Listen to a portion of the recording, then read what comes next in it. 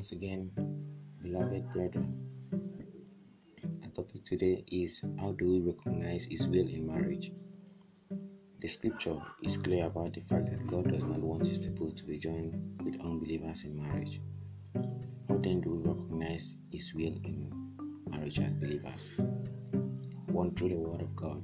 God has placed His own Word in our hands so that we can have a more objective set of guidelines to follow than dreams, feelings, and impulses.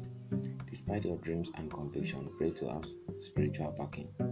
God will work in you to do His will. He will use circumstances and situations to perfect His will for your life. You must therefore remain sensitive, paying attention to doors He opens and closes to direct your path. Through the counsel of elders or spiritual heads in the church.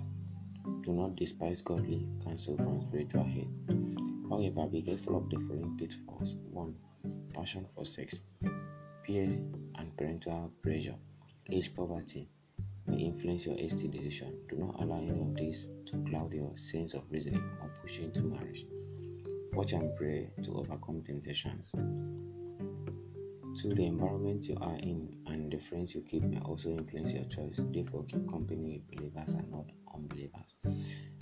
In my conclusion, prayer, pure word of God, worship, fellowship, and service for God, and that environment of good spiritual nourishment are factors that aid our spiritual sensitivity. As a child of God, you have His word, His Spirit within you, and His ministers to guide you and counsel you. Blessed be the name of the Lord as you listen.